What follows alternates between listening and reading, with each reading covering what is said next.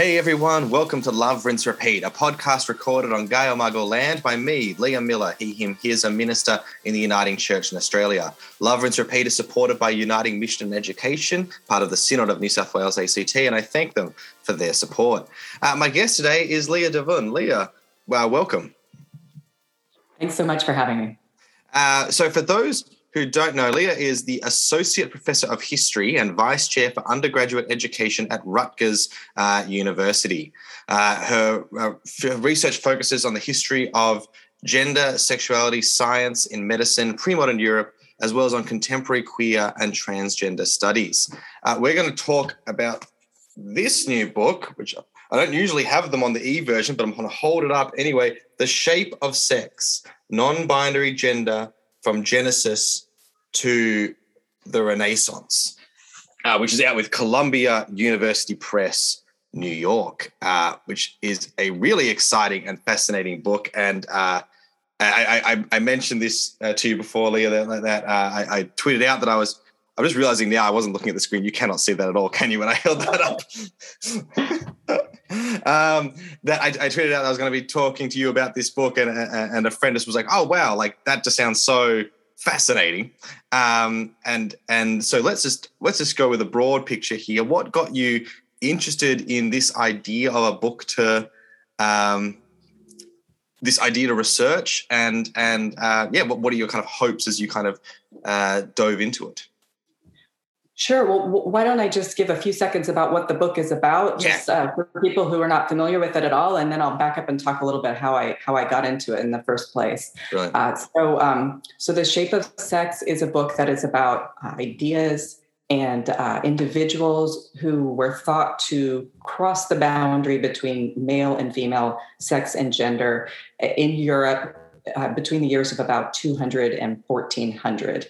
So I look at a lot of different kinds of texts in the book, texts that are by theologians, by natural philosophers, cartographers, physicians, lawyers. So I'm casting my net pretty widely in terms of both the kind of texts that I'm looking at and in terms of the time frame, which is also pretty big. So the kind of big picture argument of the book is I look at the ways in which thinkers during that time period developed and upheld a binary system of sexual difference. That is the idea that male and female are the only legitimate natural sexes that humans can belong to. And so what I argue is that this is something that happened in a particular place, in a particular time, that was in response to, the particular historical circumstances. So that shows us that that binary sex is a historical phenomenon. That is, it depends on time and place, and it's not just a timeless or unchanging or natural division of humankind. I also show how during this period, people used ideas about non-binary sex to not just create a division between male and female, but also to organize their political worlds, their religious worlds, their natural worlds, coming up with a big structure of putting in order their societies and deciding who was able to be considered human and accepted as like a protected member of the human community. So that's kind of the overview of what the book is about and how I got into it. I mean, I have a long history of being interested in medicine and the way that medicine and science reflect ideas about gender and sexuality and religion, going back to when I was a pre-med student back, as an undergraduate. And I'm happy to come back to that. But in terms of the specific book, my first book looked at ideas about alchemy. So I had spent a lot of time looking at manuscripts of alchemy. And alchemy in this case was something that was trying to not just create gold, but create medicines for humans. So I was looking at alchemy as really kind of like a forerunner of pharmacology. And in a lot of the alchemical manuscripts that I was looking at for my first book, I kept encountering ideas about an alchemical hermaphrodite. That is an idea that there was some kind of special substance that transformed people that was imagined to be non-binary sexed. And so it kept striking me, why did these alchemists who are so interested in human health, who are so interested in societal transformation, imagine the transformative substance that they were talking about as a non-binary sexed figure. And at this very same time period that I was seeing these images, my partner, who is transgender, had top surgery, which is a kind of a gender-affirming surgery. So kind of all of these links in my professional world and my personal world were kind of all coming together to focus me very closely on ideas about bodies, on categories, on identities. And that's when I turned to thinking about, how do we get a binary system of sexual division, and how does it reflect all the different kind of cultural concerns that are in place over a long period of time, and kind of what are the consequences of that kind of idea of division. So that's how we got here. Yeah, that's fascinating. That's really cool. Thank you for that. I think one of the things that is interesting, as you say, is that just how widespread this consideration was, because we're so often bombarded with this idea that, consideration of gender outside of the binary, or even this idea that there could be an outside of binary is a novel later 20th, early 21st century kind of idea. But what you're showing is even though a lot of the times the considerations maybe weren't very much focused on actual individuals, this idea of non-binary sex, this idea of those outside of this binary was prolific, right, and across a lot of different fields. And as you say, it was not just sometimes this kind of periphery thought, but was actually a kind of key organizing category for yes, much bigger discussions, and we're going to get into quite a lot of that. But I guess I mean, were you surprised about maybe almost that you kept finding things? And I guess, was there anything in particular that during the research you were like, oh, I just would have that's the true surprising find of the time? Yeah, I mean, I think all of those things. The first thing that I often note is, we tend to think of non-binary sex is sort of a marginal or a rare concern. And sort of my first surprise was how many places I found discussions of non-binary sex across so many different kinds of texts and across so many different centuries. So I think that really, challenges our idea that these figures are rare, that they're not really talked about, and that they just kind of are at the periphery of society. When really, I found so many of these figures, I wasn't even able to include them all in my, my hundreds of pages of text. I could come up with a, volume 2. There are so many of these kinds of figures. And beyond that, the fact that even in the ways that they they do appear in short snippets of text, in some cases they intervene in histories that we consider really central to how we understand this long and critical time period in Europe, and in fact encompass some of the major historical developments and historical actors or figures in some cases that we associate with the period. I mean, for instance, I would say one of the most surprising figures that I found associated with non-binary sex was the so-called Jesus hermaphrodite, the non-binary sexed Jesus. So incredibly surprising in as much as, the idea that, this, undeniably central figure in the history of Christianity and the history of Europe and beyond, was ever imagined as something beyond just simply male, comes as a big surprise to a lot of people. And I think it also shows us that these sorts of ideas are ones that, that can't really be ignored as we look at a broader history of Europe, because ideas about non-binary sex are implicated in how people configured not just maleness and femaleness, but how they came up with an identity of Europe, how they figured who was a Christian, who was allowed to be within the community, how it affected relationships between Christians and Jews during critical moments in interreligious relations, during critical moments in the political contests that were surrounding the Near East that we often now call the Crusades. So these are ideas that may at first seem small, but when we look at them in terms of these big narratives, they play play a more pivotal role than we might expect. So I think that those are all important reasons to look at this history.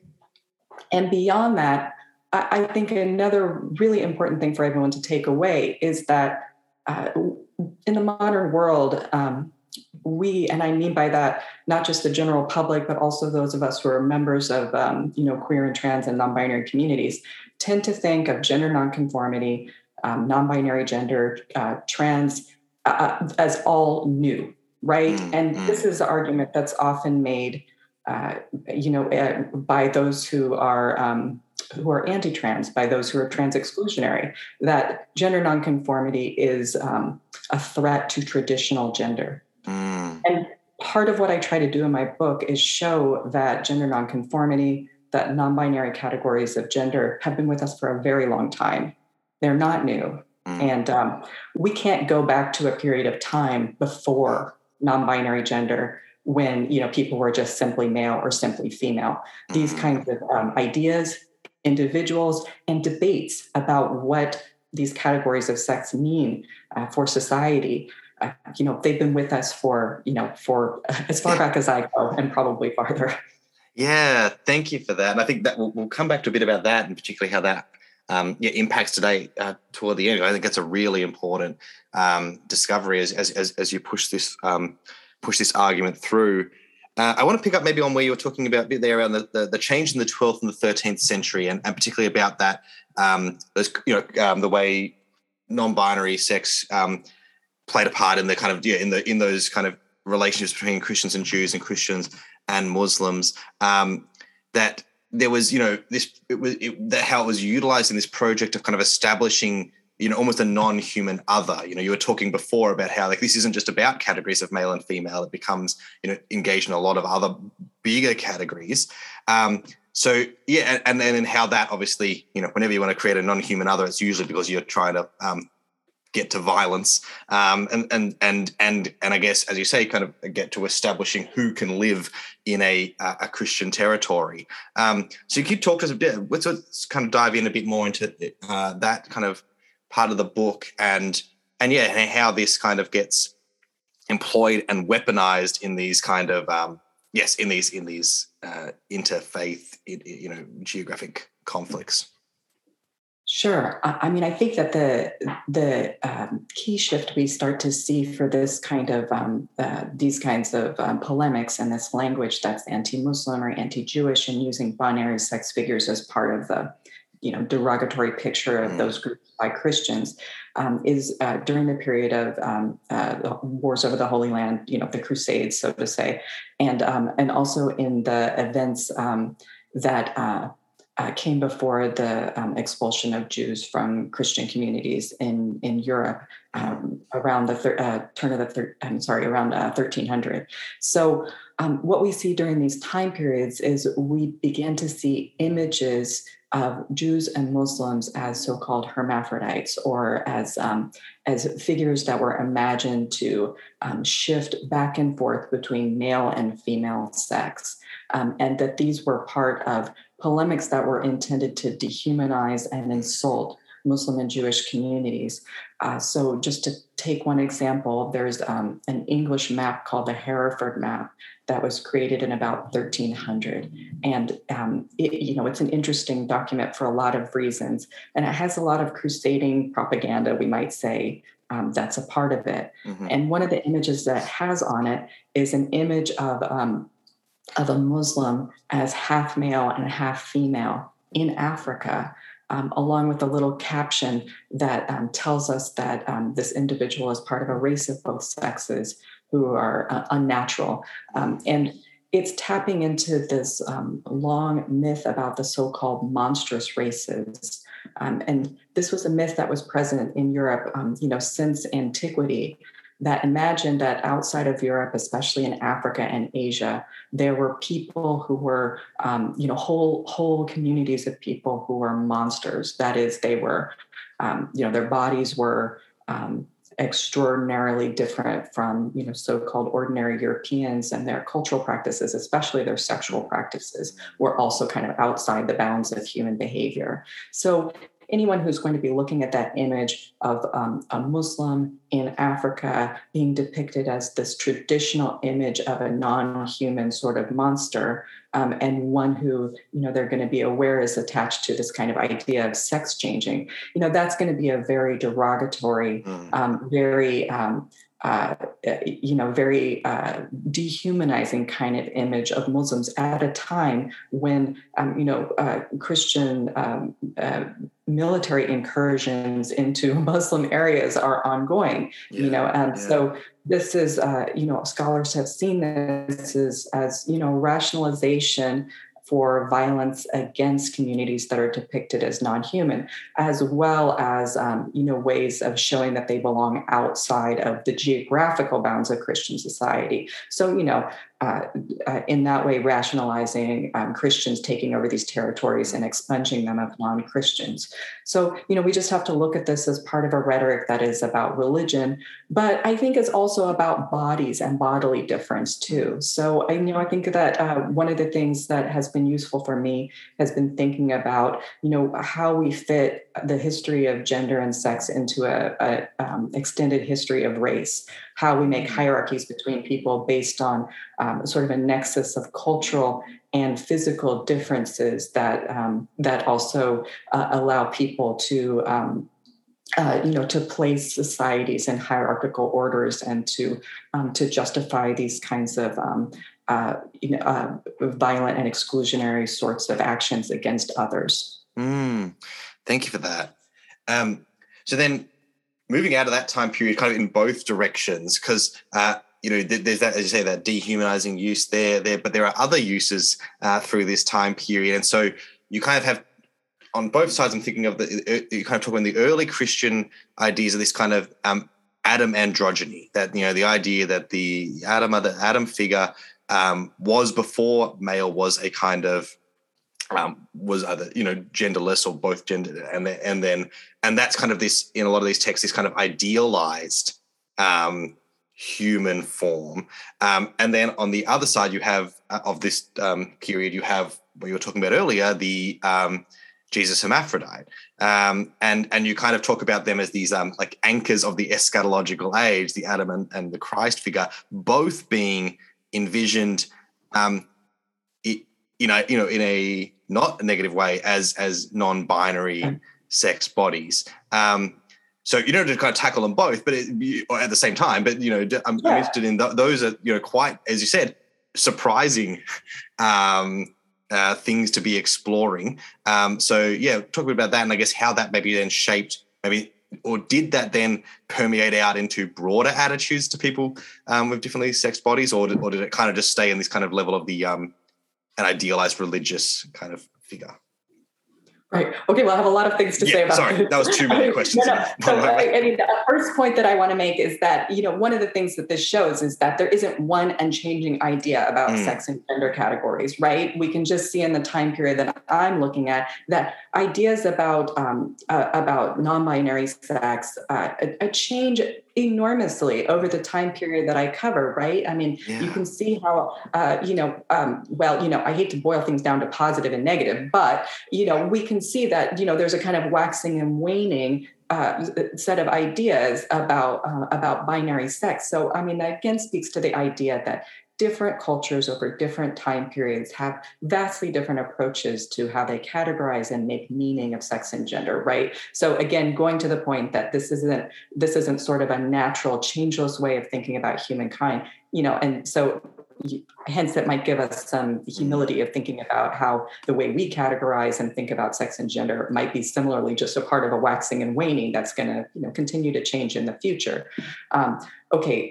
So another thing I think is that when we then tend to think of the distant past, if I can kind of generalize a bit, we tend to think of it as more brutal, more restrictive, more marginalizing of difference, right? That's often assumed to be the case. So I think one of the surprises is that during this period that I look at, non-binary sex was not always something to be corrected, to be erased, to be denigrated. Sometimes it was imagined to be something that was not just neutral, but ideal, something that could be associated with angels, with Adam, with Jesus, with some of the most celebrated, rarefied kind of characters of excellence during the time period. So, we can't make any assumptions about, about the way that non-binary sex is received, because, we can see that there's a huge amount of variation, and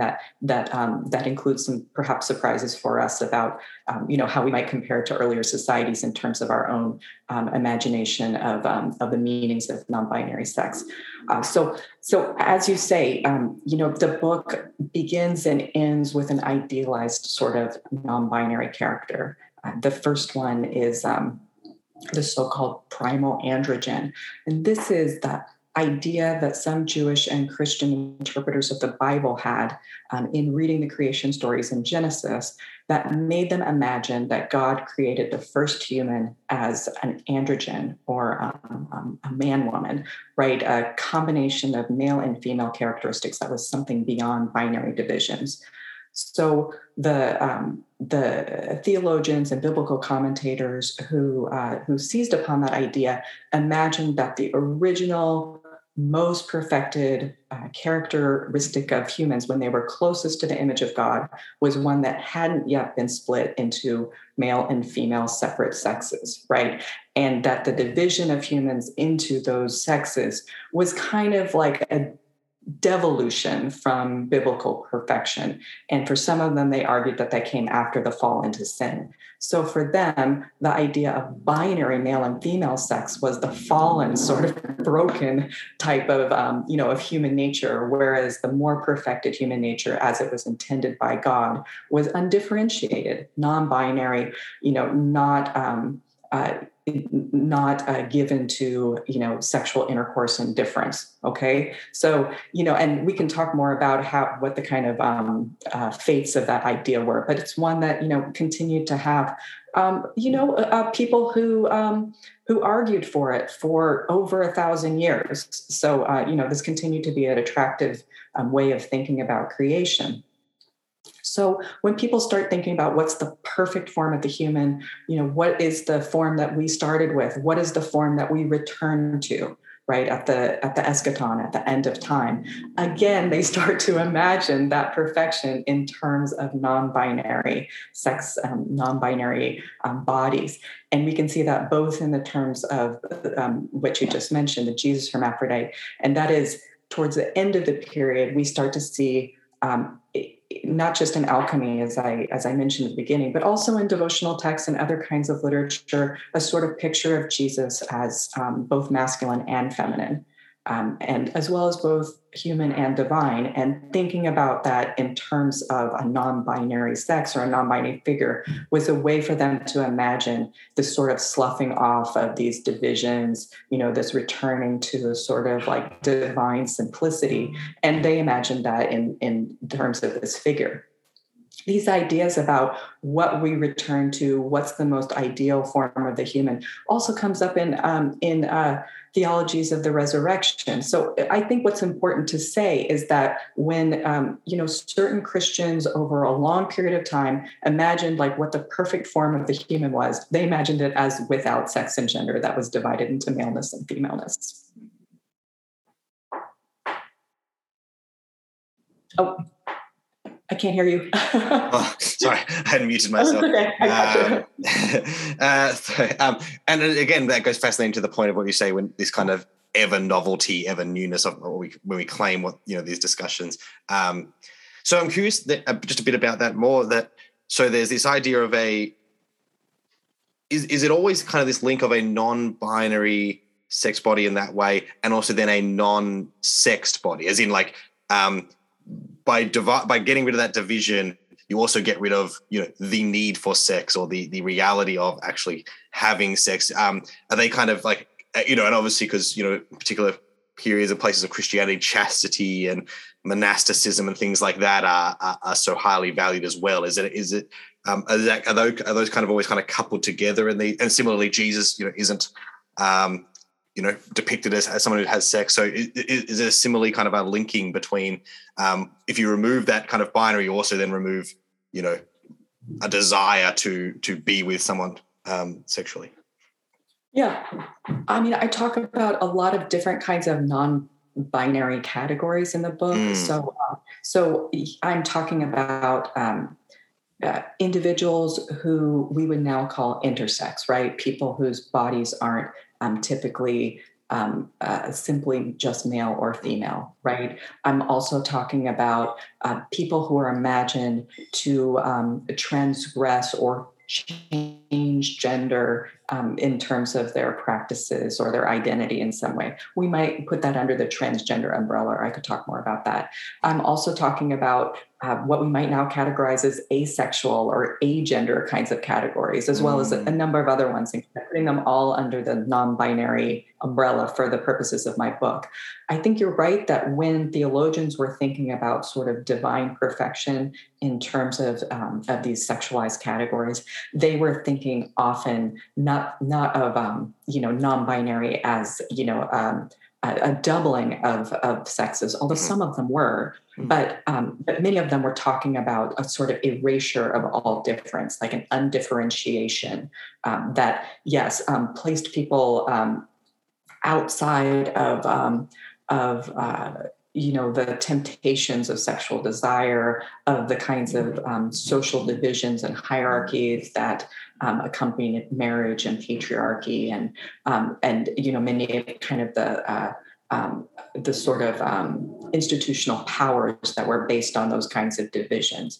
But they weren't generally imagining it in terms of equality. There's a lot of variability here, but many of these people were thinking of it as sort of like an androgyny that was male inflected, where femininity is kind of subsumed into this sort of like masculinized, sexuality erased androgyny. So, these are not feminist texts for the most part. They're texts that are suspicious of sexual difference and sexuality. Not in every case, but certainly in some of these cases, they are imagining the perfect human society as being one freed from the constraints of both sexual desire, but also gender obligations, right? The gendered obligations of that imposed social commitments. Yeah. So, but I think what's really interesting is just to note that, even in the face of all this kind of variability in these different thinkers in these different time periods, when people start thinking about like, what's a perfect society, like the society of heaven, what's a perfect society, like paradise before the fall, they're imagining it as free of gender constraints, as something beyond the binary. And I just think that's very interesting. Yeah, that really is. So obviously the book covers, this a long span of time. And as you say, there's this waxing and waning and there's lots of difference. If you were to now, or if not you, someone were to now like really dive into one of those periods, like what do you think is the one you most want to see? Like I want to see its own full large book tome length treatment on one of these ones. Which do you think is like, you'd really like to see like either yourself or other historians and scholars start to dig into, that you think either has been under examined or this has the most like that you were like, oh, I can't believe I have to cut this? Yeah. Well, I just want to, take this opportunity to really praise and celebrate so much work that's now being done by queer and trans and non-binary historians and others too, to look at this material. I think there's just been a huge explosion of interest and really excellent writing in transgender and non-binary history. And so, there are topics that I wish I had gotten to, but I'm so pleased to see that so many people are getting to them and doing it in wonderful ways. I think of M.W. Bachowski's new work that's, she has lots of work coming out all the time, but I believe she's working on a book on a lot of individuals who we might, put under the transgender umbrella. People like Eleanor Reichner, who I only get to briefly in my book. I think Joan of Arc as well. Figures that certainly deserve to be looked at through the lens of all of the kind of new theories and historical scholarship that's been growing over this last decade. There's new work by Robert Mills, Roland Betancourt, Alice Spencer Hall, and Blake Gutt on transgender saints that I think is really fascinating work. So I think that even with as big as my project felt to me, there was still so much that I wasn't able to cover.